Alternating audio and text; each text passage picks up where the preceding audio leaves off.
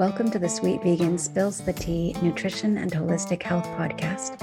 I'm Jennifer Chapman. I am a holistic nutritionist, a vegan health coach, and a studying nutritherapy practitioner and naturopath. I'm also the host of this show. Over 10 years ago, I survived a near fatal autoimmune disease and immediately adopted dramatic nutrition and lifestyle changes. And I started on a journey leading to what I imagine will probably be a lifetime of passion-driven research and education on all things holistic health and nutrition. This is the inspiration behind this podcast, where we talk about everything from cooking, diet, gut health, and mental health to hormones, the neurological system, and immune system, and beyond. We talk food, remedies, lifestyle hacks, and so much more. I really hope you enjoy it as much as I do.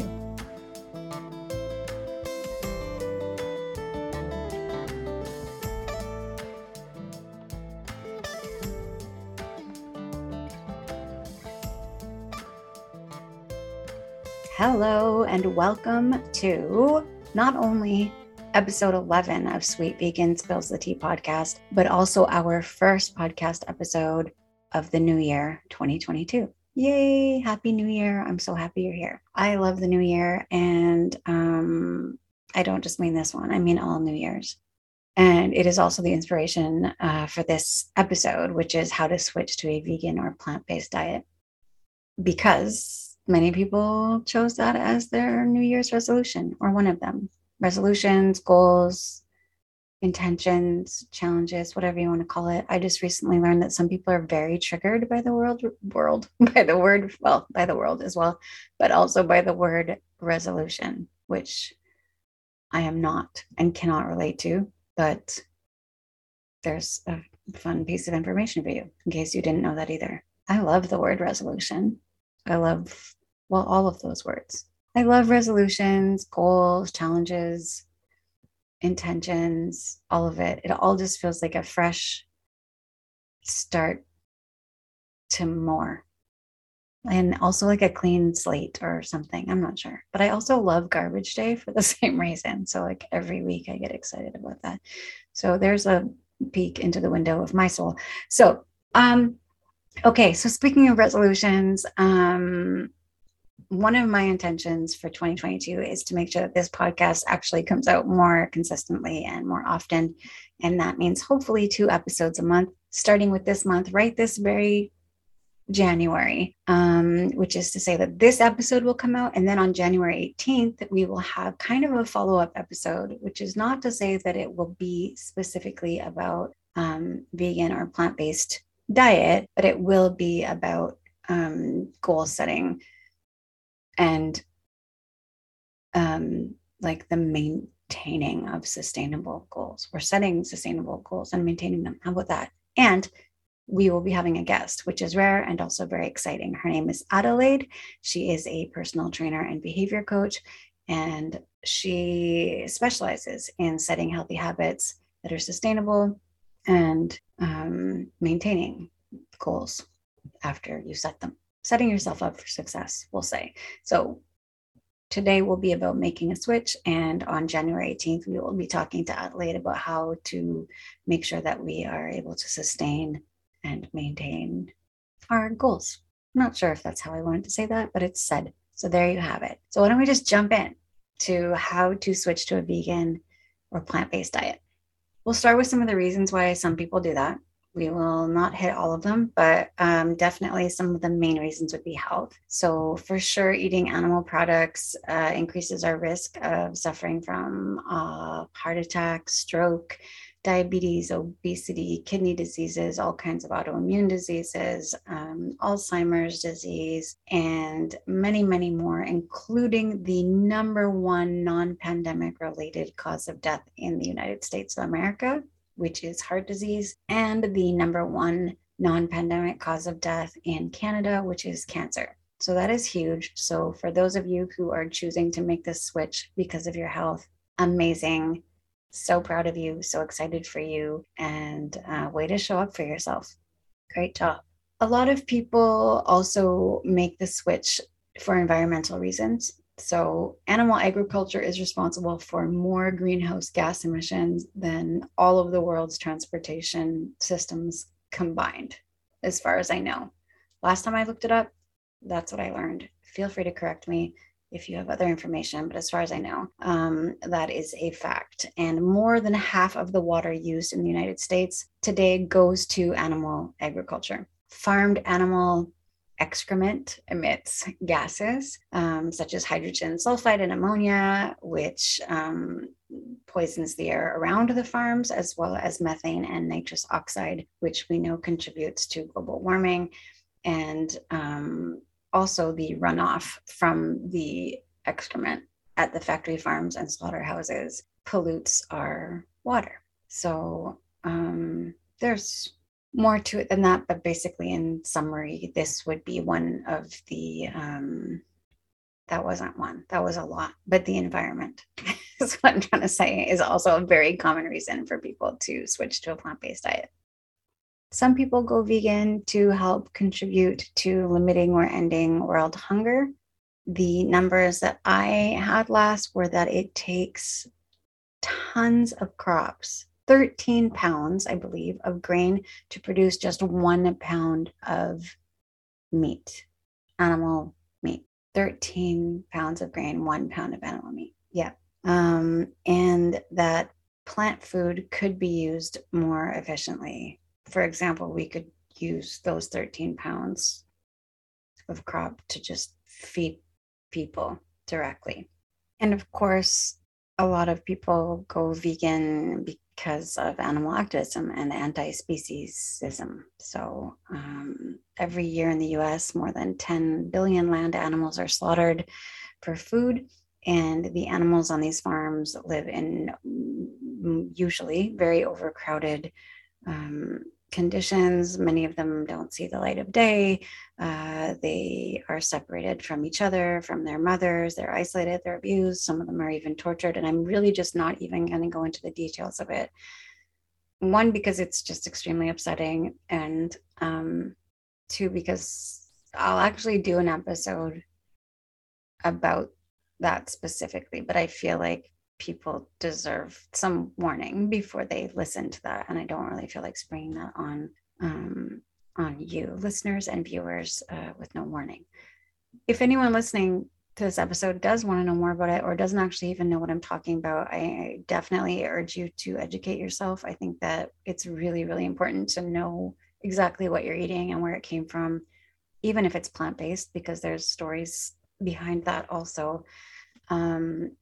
And there are a ton of resources for that online. There's tons of websites. There are all kinds of there's documentaries about it, like Earthlings and Dominion. I will warn you that Dominion, which is a documentary filmed with drones and hidden cameras in and outside of factory farms, I have not seen.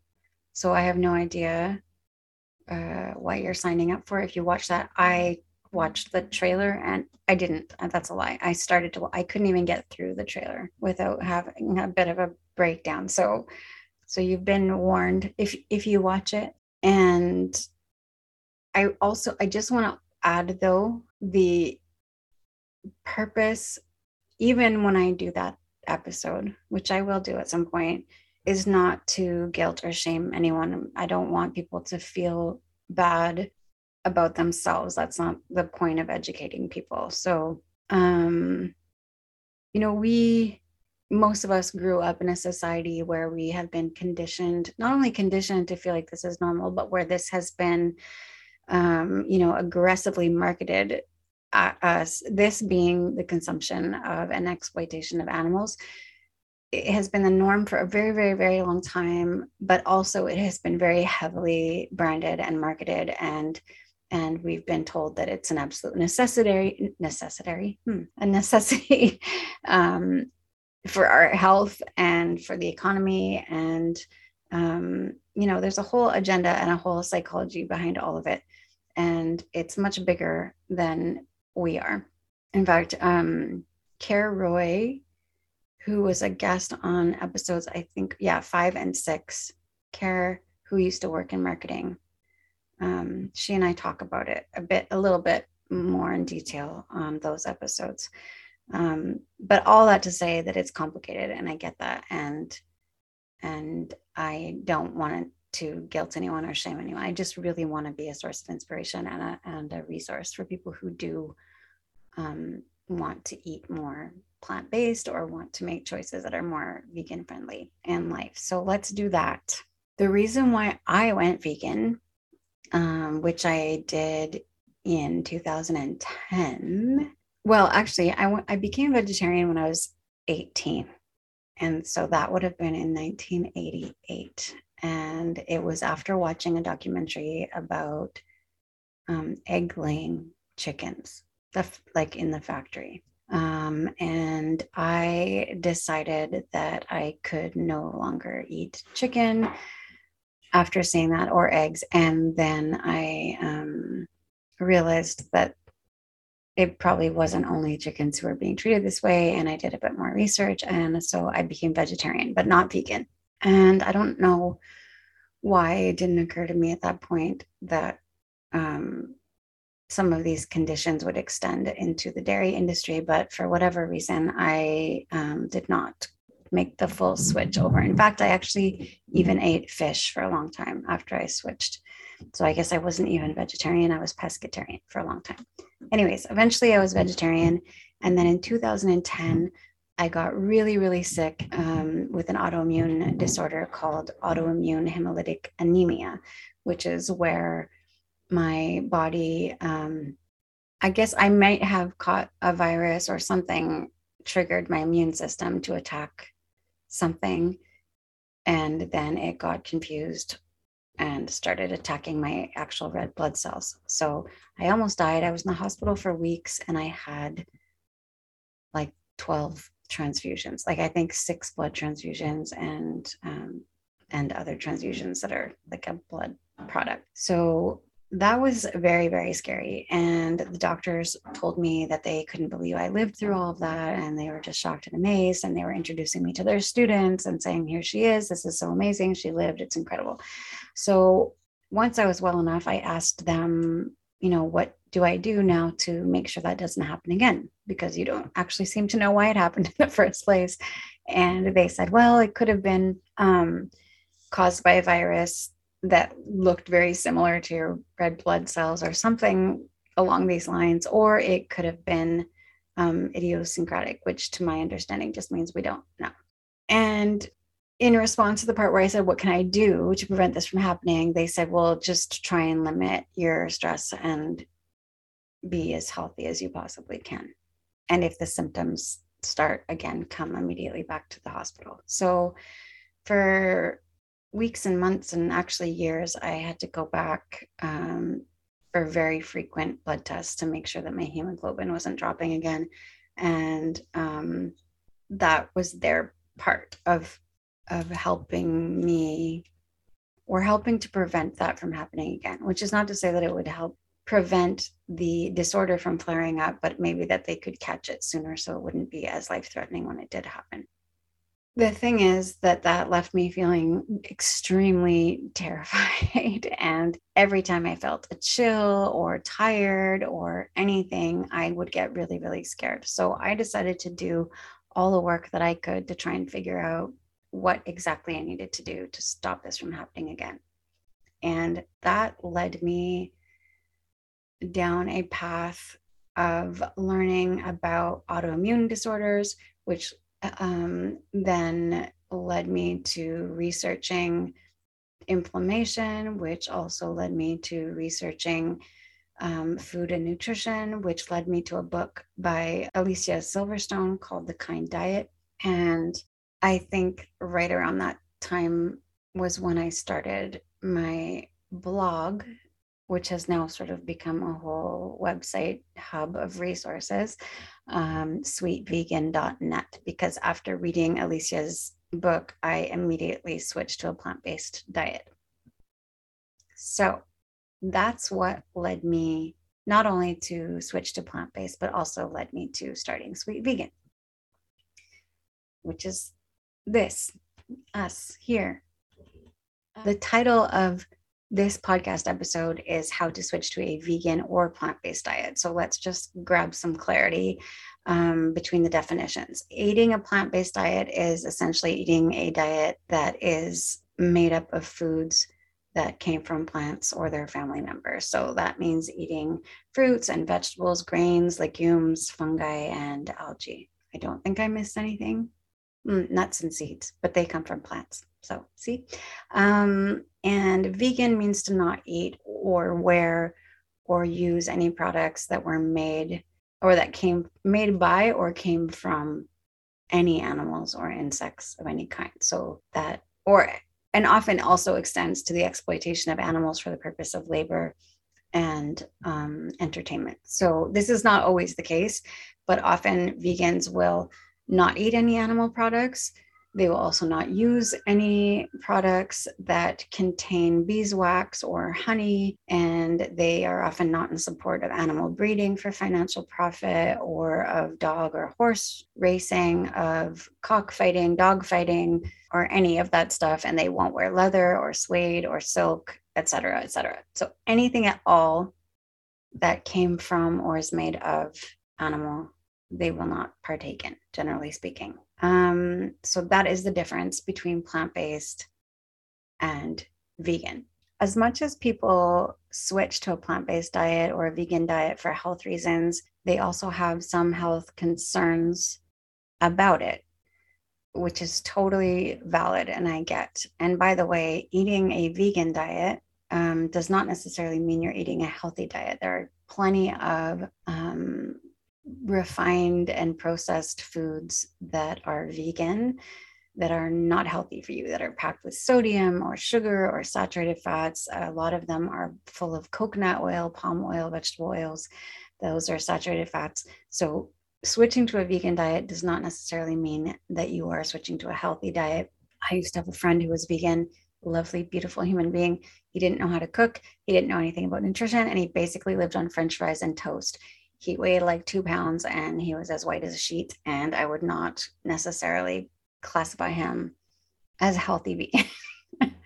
So it is understandable that some people worry that they're not going to get enough of certain things if they're on a vegan or plant-based diet. And that is certainly possible, as it is even if you are eating an omnivorous diet. If you eat at McDonald's every day, you're not getting the fiber or the nutrients that you need either. So it's not to say that vegan is less healthy than or more healthy than a non-vegan diet. It's just to say that you still have to be very mindful of what kind of foods you're eating. And processed and refined foods are never your best friends when it comes to nutrition. So some of the biggest concerns that people have, it used to just be protein and iron and maybe calcium, but now it seems to be protein, iron, calcium, B12, selenium, iodine, and omega fatty acids, and zinc.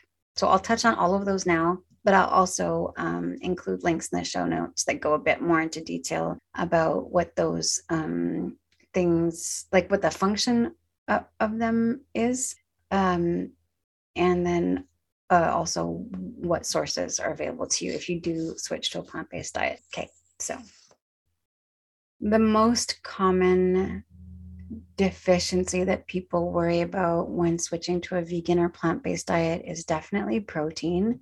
And this is understandable considering the world that most of us grew up in. But the truth of the matter is, most North Americans, at least, consume twice as much protein as they actually need in a day. And less than 3% get the minimum recommended amount of fiber. I'm going to say that again. 97% of Americans are fiber deficient, and the average American gets at least twice as much protein as they need in their daily diet. So there are plenty of plant-based sources of protein, including nuts and seeds and tofu and seitan and tempeh and soybeans and soy milk and corn. And there are tons of vegetables that have protein in them. And even grains have protein. In fact, one serving of pasta has about 10 grams of protein in it. So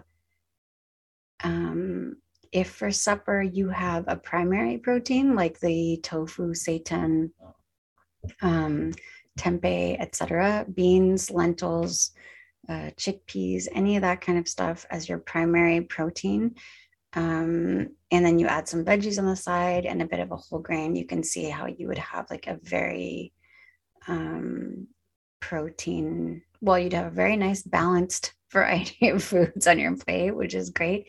And also you'd be getting plenty of protein. Calcium and iron are neck and neck for second place of concerns as far as deficiencies go, I find.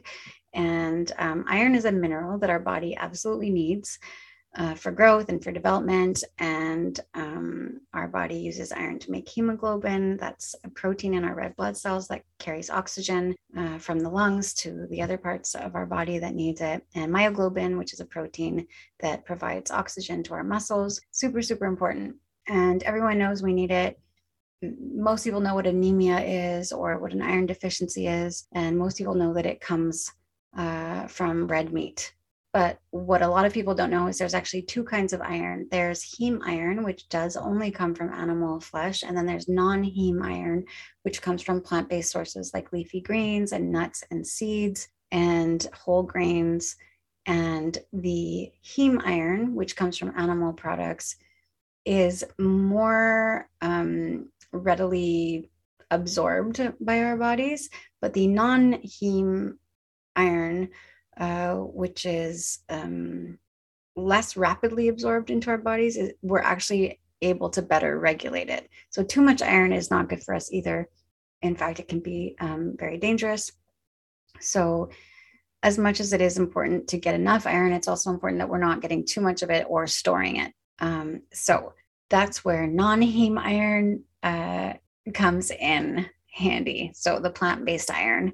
But I did, as I said a second ago, I did say a second ago that the non-heme iron is not as easily absorbed. So some ways that you can sort of aid the absorption of this iron are to eat vitamin C with your meals.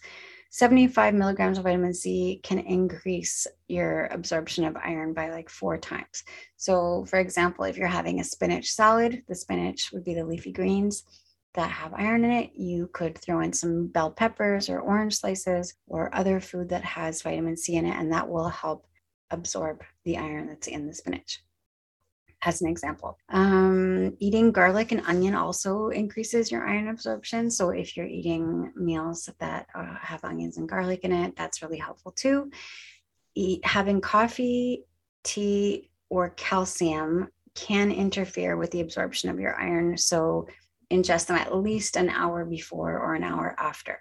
So if you're having iron-rich foods, just make sure that you had your coffee at least an hour earlier or afterwards. Same if you're taking a calcium supplement, keep in mind the timing of when you're taking that. And what was the other one? Oh yeah, if you're taking an iron supplement, if you also take an L-lysine supplement, that can help with the absorption of the iron. Right up there with iron as a concern seems to be calcium. And calcium is very important. We know that it helps us to build and maintain healthy, strong bones. It is also really important for our heart and the function of our nerves and our muscles. And there are a ton of plant-based sources of calcium. There is a link in the show notes. Click on it, and you'll be led down a path of plentiful sources of plant-based calcium.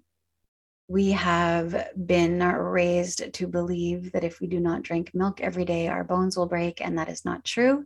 And in fact, there have even been studies that have shown that there was more bone breakage with people who were consuming regular amounts of dairy products. And there are supplements available if you are concerned, but I strongly recommend that you see your health care practitioner and ask them to check and see if you need to be taking more calcium first. Because with the exception of the next deficiency that we're about to talk about, I do not recommend that people take supplements that they don't need. because often that can do you more harm than good. I know a lot of people just take tons of vitamins and feel like this is, making them healthier because vitamins are healthy. And that is not the case. And in fact, we did a whole episode on supplements and vitamins and whether or not people should be taking them. So I think that was episode 2. You should go back and check it out if you're interested in that. But yes, calcium, tons of plant-based sources of calcium. Don't stress about it.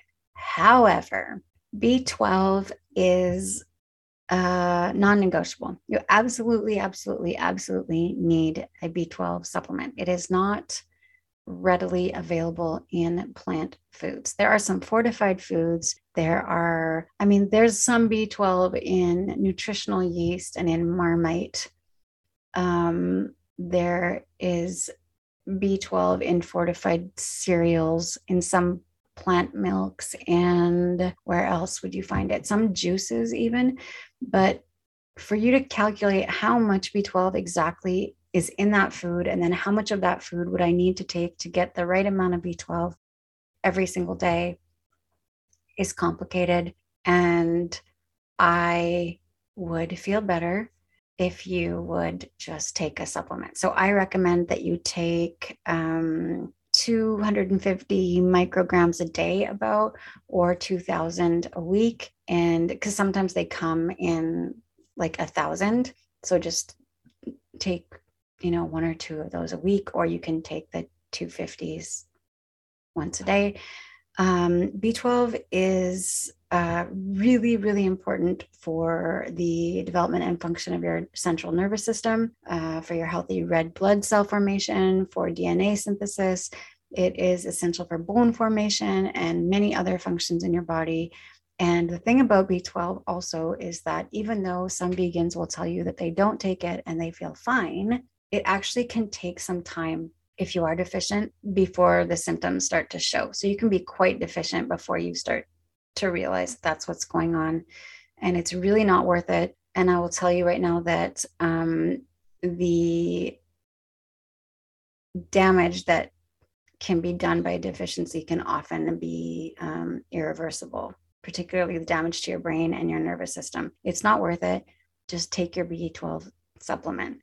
The reason why it is in animal products and not in plant products is because B12 is synthesized by a bacteria that used to be found in the earth where our vegetables and fruits grow. But that was before the mass commercialization of agriculture and before we used heaps of pesticides, fungicides, insecticides, before we used chemical processing to purify our water, and before we scrubbed our vegetables so perfectly clean before sending them to the grocery store, so that there are no actual traces of earth, much less B12 on them anyways. And so it used to be that if we ate fresh vegetables from the garden, we would be getting B12, but that is no longer the case. So, but this B12 does, this bacteria that synthesizes B12 can be also found in the gut of animals. So that's why it's much easier to get it if you're eating animal products. But I will say that more and more omnivores are actually B12 deficient also, because it's harder for the animals to get B12 now as well, for the same reasons that I just listed off about plant-based sources. So really important. And then also anyone over the age of 60, whether they eat a plant-based diet or not, will have a decreased ability to absorb B12. So they should also be supplementing. Some people say over the age of 50 even. So it's not something to mess around with. I would absolutely also eat nutritional yeast and Marmite and breakfast cereals if you like cereal. I don't care for it much, but and plant-based milk. There's some really great ones, but I would definitely recommend that you take a B12 supplement. I might have said, did I say that there's one supplement I would tell you to take only? That would be a lie if I said that. There's another one, and that's vitamin D. Unless you live somewhere that is so tropical, where the air is barely polluted and you really get at least 20 minutes of quality contact with the sun, no sunscreen every single day. And that's a very small population of people, I'm assuming, if not because of geographical location, but because of lifestyle, because of work, because many of us are indoors a lot of the time, because of pollution, et cetera, et cetera, et cetera. But if you are that lucky person who gets really quality sunlight, at least 20 minutes a day, every single day, all year round, great. Everyone else should be taking vitamin D, and then take into consideration where you are geographically, how polluted the air is where you are, and then also the color of your skin. So the darker your skin tone is, the harder it tends to be to absorb the vitamin D from the sun also. So for vitamin D, I would recommend between 500 and 2000 IU per day. You can take up to 3000, and especially recommend doing that during the winter months. Iodine is really, really important, particularly for your thyroid. It's also important in relation to a number of conditions that affect the heart, the liver, muscles, kidneys, and developing fetuses, as well as some other stuff. We used to get a lot more iodine when we ate more iodized salt. More people have sea salt that is not iodized, and it's actually not uncommon for people to have a mild deficiency. The most rich in iodine foods are seaweeds, like kelp, nori, and sea vegetables. So if you like sushi, you are in luck, and just eat sushi once a week. You should be fine. But it's also found in fortified bread, and as I just said, in iodized salt. Selenium is also crucial for thyroid function and thyroid health, and healthy thyroid hormone production. It is also incredibly important for DNA synthesis, reproduction, immunity, reducing inflammation, and for cardiovascular health. So the good news is that you can have 1 or 2 Brazil nuts a day, and you should be getting more than enough selenium doing that. And if you're allergic to tree nuts, please don't do that. Don't have any Brazil nuts a day. You can take a 100 mcg selenium supplement a day if you're allergic to the tree nuts. So we just have 2 more nutritional concerns that seem to come up a lot with clients and the population who are, dabbling in veganism or thinking about dipping their toe in plant-based living. Just 2 more. It was a long list. Gosh, gone are the days when people just said, oh yeah, well, where do you get your protein? Or do you know if you're getting enough calcium or iron? No, now people know what their bodies actually do and what they need, which is a beautiful thing. But with this increased knowledge comes increased questioning. So here we have 2 more, omegas and zinc. And then we're going to jump in to how to make the switch, and, because there's more than one way to do it. And then also maybe some of the challenges that might come up and how we would overcome them. And I'm very excited to share some tips and tricks and resources with you. So omegas, let's do that.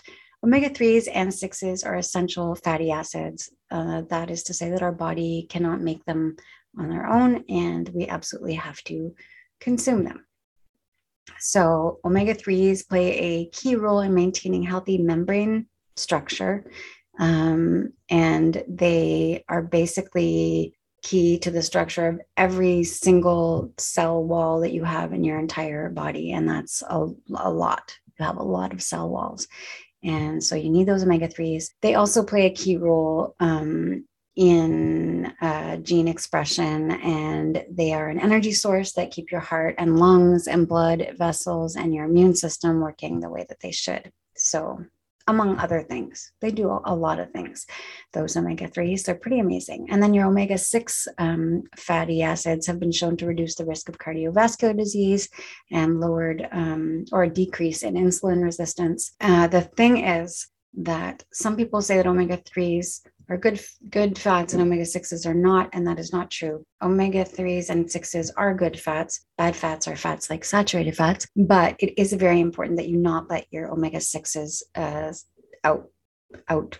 outweigh outbalance your omega-3s. That is really, really, really important, especially for ensuring that you don't have excessive inflammation, for example.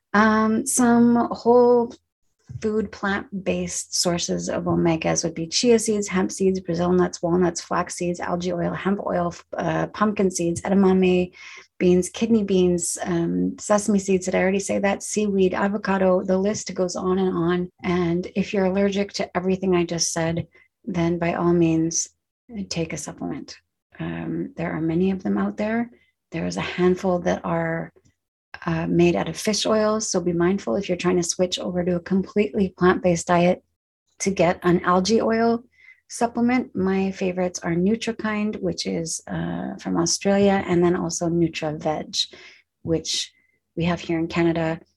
And I don't know where all of my listeners are, or I would find out for you all of the omega supplement brands in your area, but you're going to have to Google those. But just make sure that it's an algae oil, not a fish oil if you're switching. Okay, and then last of all is zinc.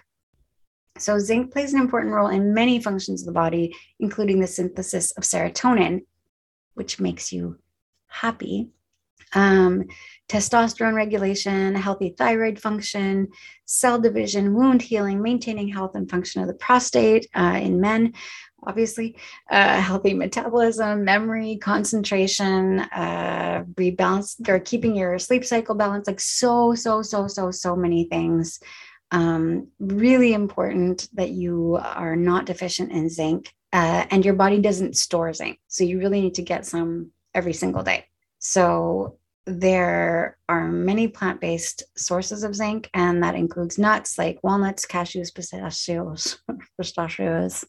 I don't know what's wrong with me right now. Not enough zinc, maybe. Pecans, pine nuts, chia seeds, flax seeds, hemp seeds, pumpkin seeds, legumes like chickpeas and lentils, beans, edamame, tofu, tempeh. The list goes on. And as I said earlier, I have posted a link in the show notes for you to follow if you want more suggestions of plant-based sources of that also. If you're enjoying this podcast and would like more information on my holistic health and nutrition services, or to book your free 15-minute holistic health and wellness call, you can reach me by emailing me at sweetvegancoaching@gmail.com or by using the contact form at www.sweetvegan.net.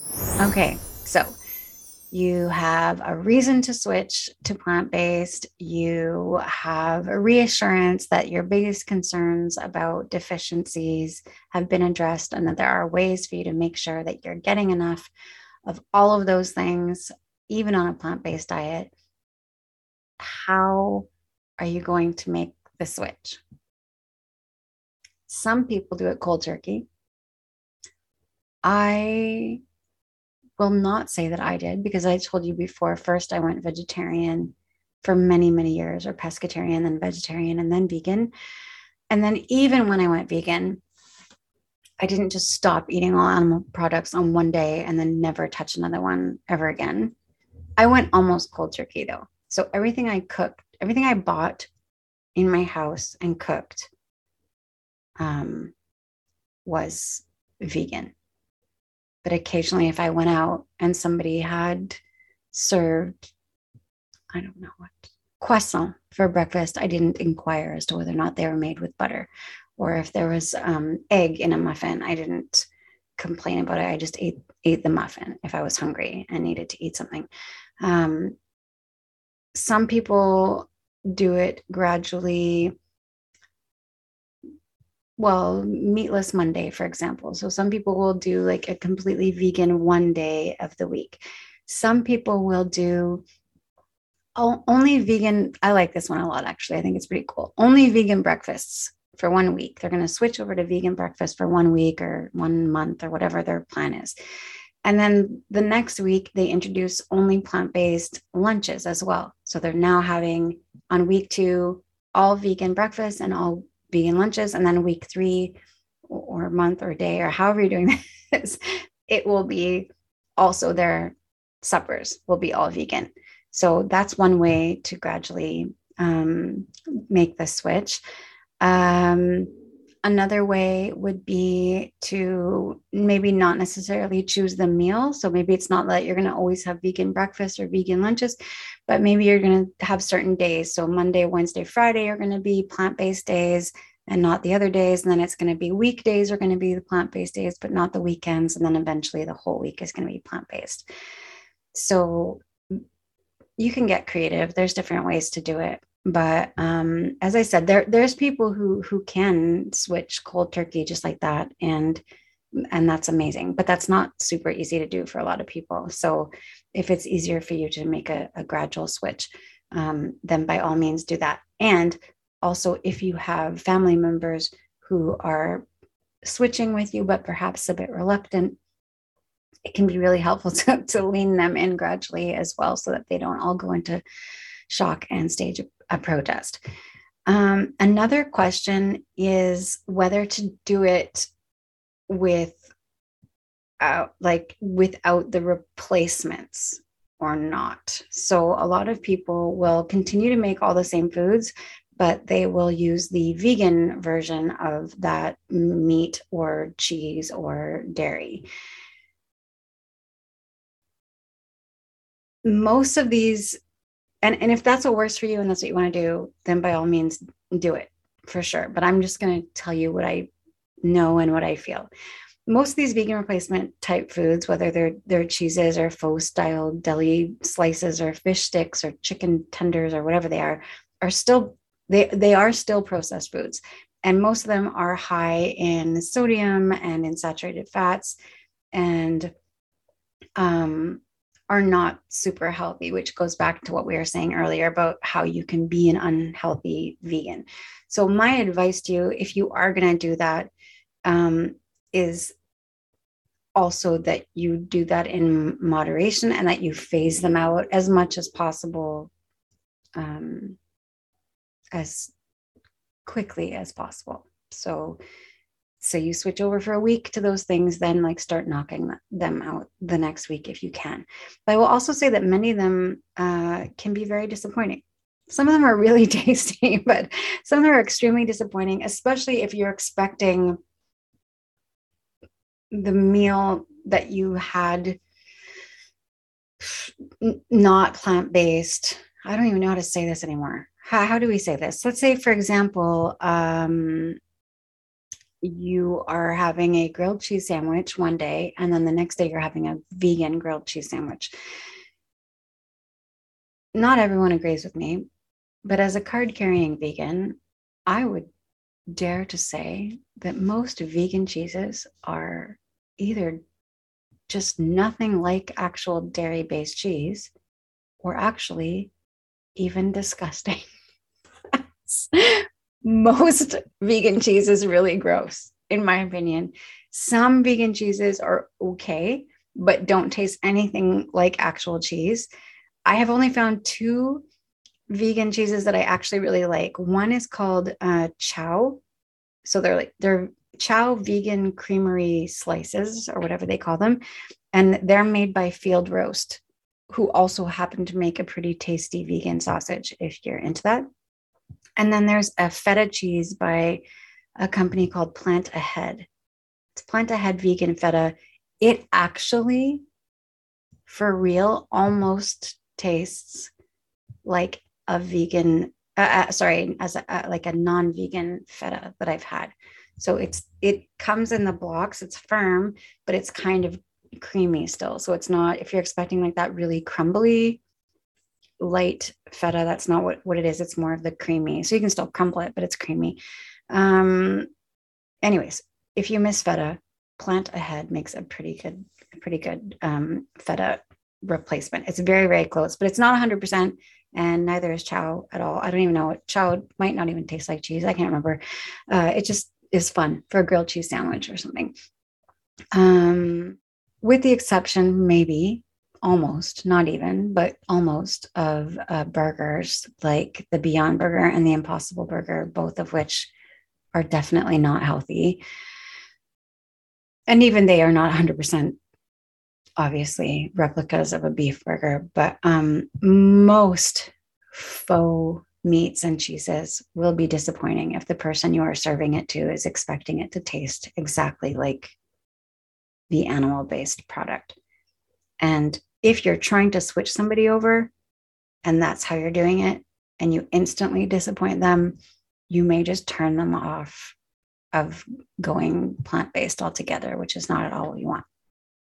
I will say though, if you like milk in your coffee or tea, or if you put milk in your cereal or your oatmeal, that might be something that you want to replace right away so that you don't have to take away like your whole morning routine, basically. The good news is there is an immense variety of different kinds of milks, from nut milks like almond, cashew, macadamia, pistachio. There's even hazelnut and peanut milk. There's soy milks, there's rice milk, coconut, and oat milk. Some have stronger flavors than others. Like I find soy is good for some things, but it definitely tastes like soy usually. But coconut milk and soy milk and cashew milk are kind of thicker milks as well. And then, because I don't know, for me, even that matters, the consistency. And then there's watery, like thinner milks, like almond milk, for example. Some are a bit sweet, even though they don't have any added sweetener. I find like macadamia milk tastes a little bit sweet. For my coffee, I like unsweetened Oatly. That's my favorite. And I use milkadamia or soy milk for making yogurt. And then there's all kinds of plant-based creamers for coffee, and also creams for cooking with and baking with.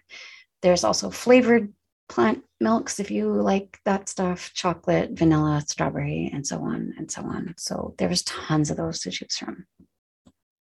Okay, so you've decided to do it. You've decided to make the switch, and you have your why driving you and inspiring you, which is amazing. I have now reassured you that you can have all of the things that you need nutritionally on a plant-based diet. So you're super happy about that, right? Yes.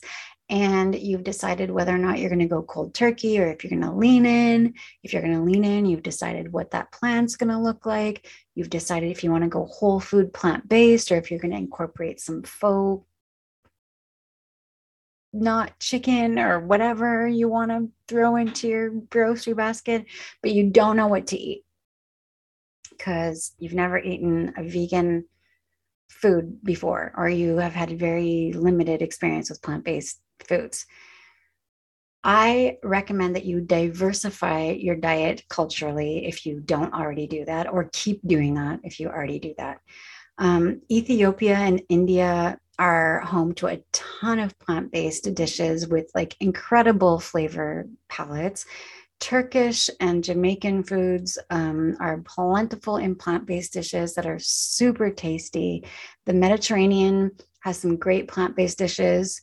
When I was in Greece, I had no problem finding vegan dishes in restaurants, not only in Athens, where actually we found a really amazing restaurant called Avocado, so good.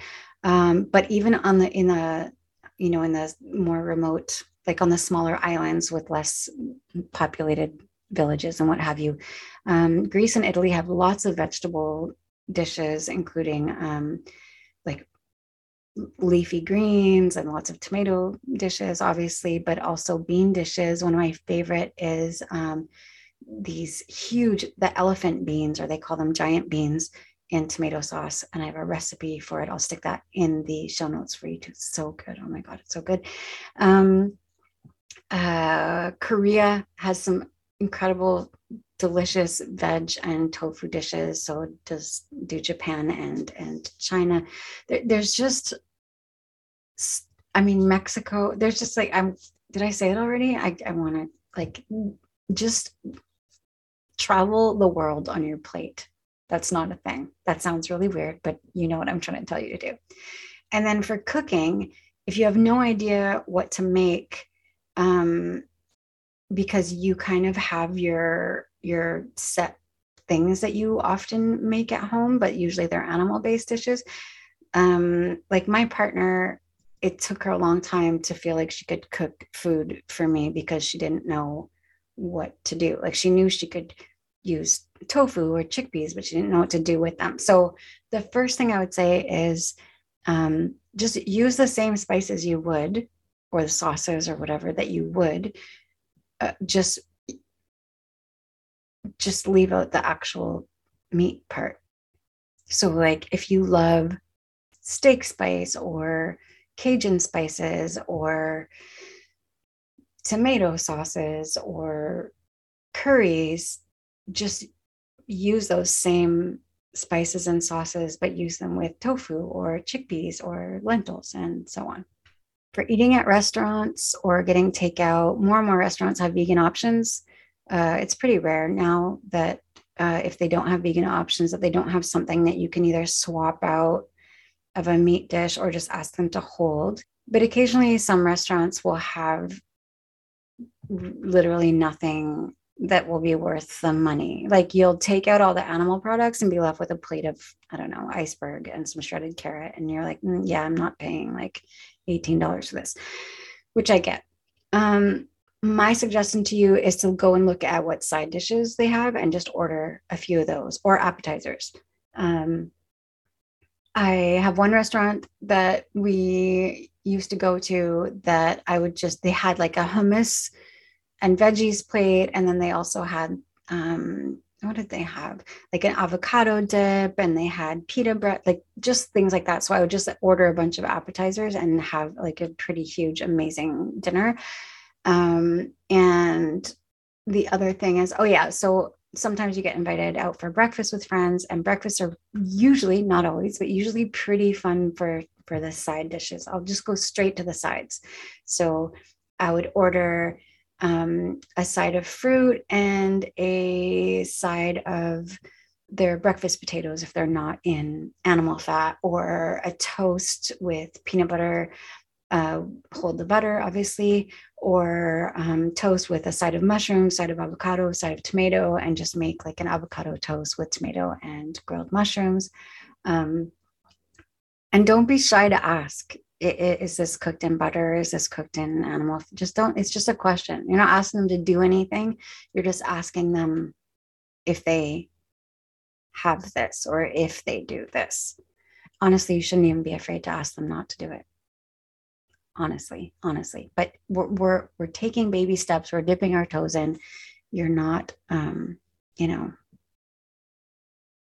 not there yet. I totally get that. Unless you are. And if you are there, awesome. Ask them to hold the butter, hold the fat, hold the whatever you want them to hold. And don't be shy, because this is your health, it's your body, and, your quality of life. So, yes. There are a few challenges that come up sometimes when people switch to a plant-based diet. And one of them is that they're eating the same amount of food as they were eating before, but now they're still hungry. And the thing is that whole and plant-based foods are dense in nutrients, but not so much in calories. So you might find that you have to eat larger portions in order to feel as satiated as you did before, or to have the amount of energy as you had before, especially if you exercise a lot. But don't worry, you can still get more than enough of the calories that you need in. It just might take a bit more food. So you can expect to probably eat more food, not less. So just as an example, chickpeas have 164 calories. So this is for a 100-gram serving. We're going to do chickpeas and chicken. So for 100 grams of either chickpeas or chicken, the chickpeas have 164 calories. The chicken has 172. Chickpeas have 8.9 grams of protein. The chicken has 20.8. The chickpeas have 2.6 grams of fat. The chicken has 9.25. Chickpeas have 27.4 grams of carbohydrates. Chicken has 0. And chickpeas have 7.6 grams of fiber, and chicken has 0.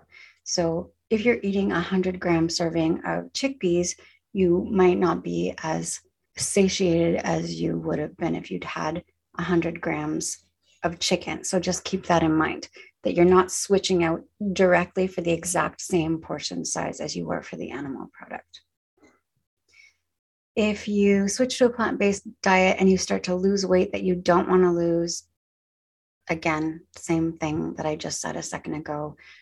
just be mindful that you're actually taking in the right amount of calories that you need and not just eating the exact same size portions as you would have of the animal product. Some people also find that when they switch to a plant-based diet, suddenly they're feeling bloated and really gassy, and they're not used to that. And it's extremely uncomfortable and sometimes embarrassing for some people. So just a reminder, this will happen if you barely eat any fiber, or if you're not accustomed to eating legumes, for example, and then suddenly you're eating a whole bunch of it. So again, you might want to lean slowly into that. If you're eating way more vegetables than you used to, for example, I would recommend eating more cooked vegetables than raw vegetables at first, and then like slowly augment the amount of your vegetables that are raw. If you are not used to eating beans at all, like don't eat beans for breakfast, lunch, and dinner suddenly the next day. That is going to be really a roller coaster adjustment for your body to make. It's good for you. It is so good for you, this fiber, but it can be a bit shocking for your body if you're not used to it at all. If you are just really missing that, the sugar, fat, salt vibe that you get, vibe's not the right word at all, but that sugary or fatty, salty richness that is in animal foods, I totally get that sort of comfort food thing. I mean, you can get plenty of that on a vegan diet, but again, you're going to just be eating a lot of sugar, fat, and salt. And if the point was to switch to a whole food plant-based diet or a healthier diet, the addiction that you have to that fat, sugar, and salt is not helpful to you. So you're going to want to wean yourself off of that, or again, go cold turkey off of that. And the good news is the less you eat of that, the less addicted you become to it, the less you crave it, but also the more almost adverse to it you become. Like you really start getting kind of turned off of those foods if you don't eat them for some time. You really, it's like almost too much. Like if you don't eat refined sugar for a long time and then you eat a chocolate bar, it's like so sweet. It's like, and it's not fun. You're not like, I miss this so much usually. But there are some great ways still to hit the sweet spot, or to scratch that itch if you're really missing, like, I don't know, there's like comfort, like your mac and cheese or your cheesy pizza, or, you know what, I'm not even going to go to too much detail because actually, not the next episode of this podcast, but the one after that, episode 13, is called Life After Cheese. And it's all about that. It's all about those comfort foods and making sure that you still are, nurturing that side of yourself. So yes. And like I said, that's less of a vegan issue than it is just making new healthy choices and eating whole foods, plant-based whole foods thing. Another challenge that people face when they're switching to plant-based is if they have kids and they feel like they're torturing their poor children by making them switch to a plant-based diet. And so I will just tell you right now that aortic fatty streaks appear in children as early as 10 years of age, and even younger if the kids are obese. Children who are raised on plant-based diets have all the same benefits that adults do. They have a reduced risk for heart disease, cancer, obesity, diabetes, et cetera. And adolescents raised on a plant-based diet also have fewer flare-ups of acne, of allergies, of gastrointestinal issues, and also of intensity of menstrual and premenstrual syndrome symptoms. So cramping and bleeding and irregular cycles and what have you. And we know now, even though we used to pop a bottle of milk, by we, I just mean society, of milk into their babies' mouths before to make sure they were getting all the protein and the calcium and everything that they needed. We already talked about that, but also dairy is just not necessary. It is one of the most inflammatory foods that we consume. It is packed with all kinds of hormones that our bodies don't need and don't want. And that includes our children. And many studies have shown, including a 2005 review published in Pediatrics, that milk consumption does not improve the bone integrity in children. And in fact, the Canadian Food Guide has removed dairy entirely as an essential food group from their food guide. So your kids will be healthier and happier and stronger and have all of the same health benefits as you will. Just remember that they also need B12 and possibly vitamin D. So just make sure that they're getting that stuff. What else? Oh yeah. And then people who have a partner who is not vegan and has no intention of being vegan, that's totally fine.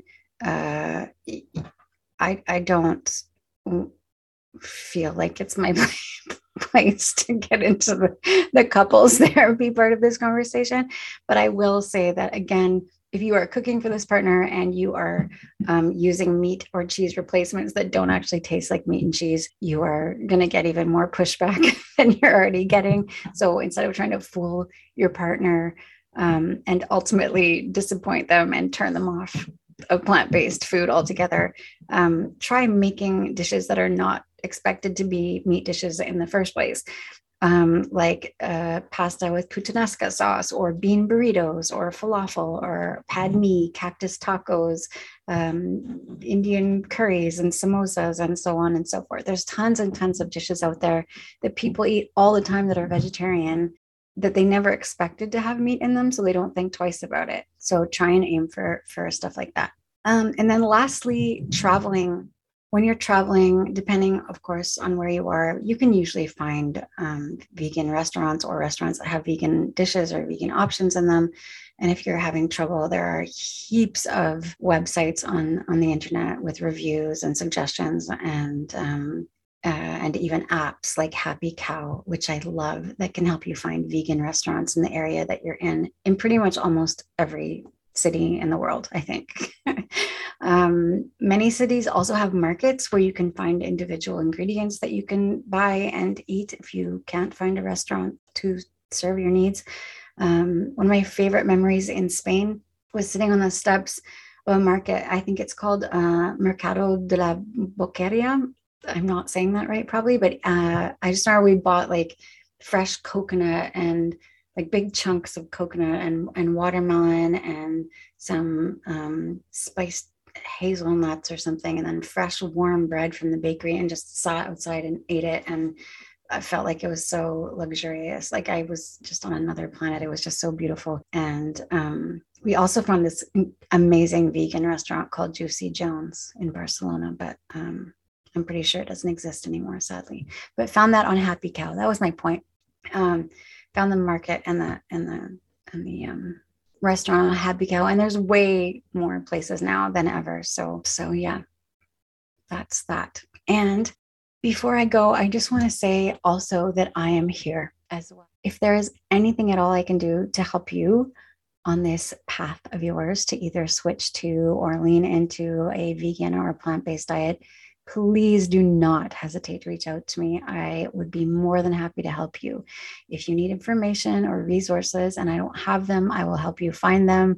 It would bring me immense joy to do so. And you can reach out to me in so many ways. You can reach out to me on Instagram @_sweetvegan_. You can reach out to me on Facebook on the Sweet Vegan page. You can go directly to sweetvegan.net and use the contact link. You can email me at sweetvegancoaching@gmail.com. You can go to my website, sweetvegan.net, and find tons of free recipes. And there are resources for plant-based sources of protein, calcium, iron, B12, selenium, iodine, everything we talked about today. Yes. And good luck on this life-changing intention that you've set for yourself. I'm really excited for you, and make sure that you have fun while you're doing it, and also take really, really good care of yourselves. Bye. If you enjoyed this episode, please subscribe to the podcast and leave us a 5-star review on iTunes. You can follow us on Instagram @_sweetvegan_ or on the Sweet Vegan Coaching Facebook page. Feel free also to check out sweetvegan.net, where you'll find a ton of free recipes, articles, meal plans, and the Sweet Vegan Spills the Tea digital magazine. Have a great day and take good care of yourselves.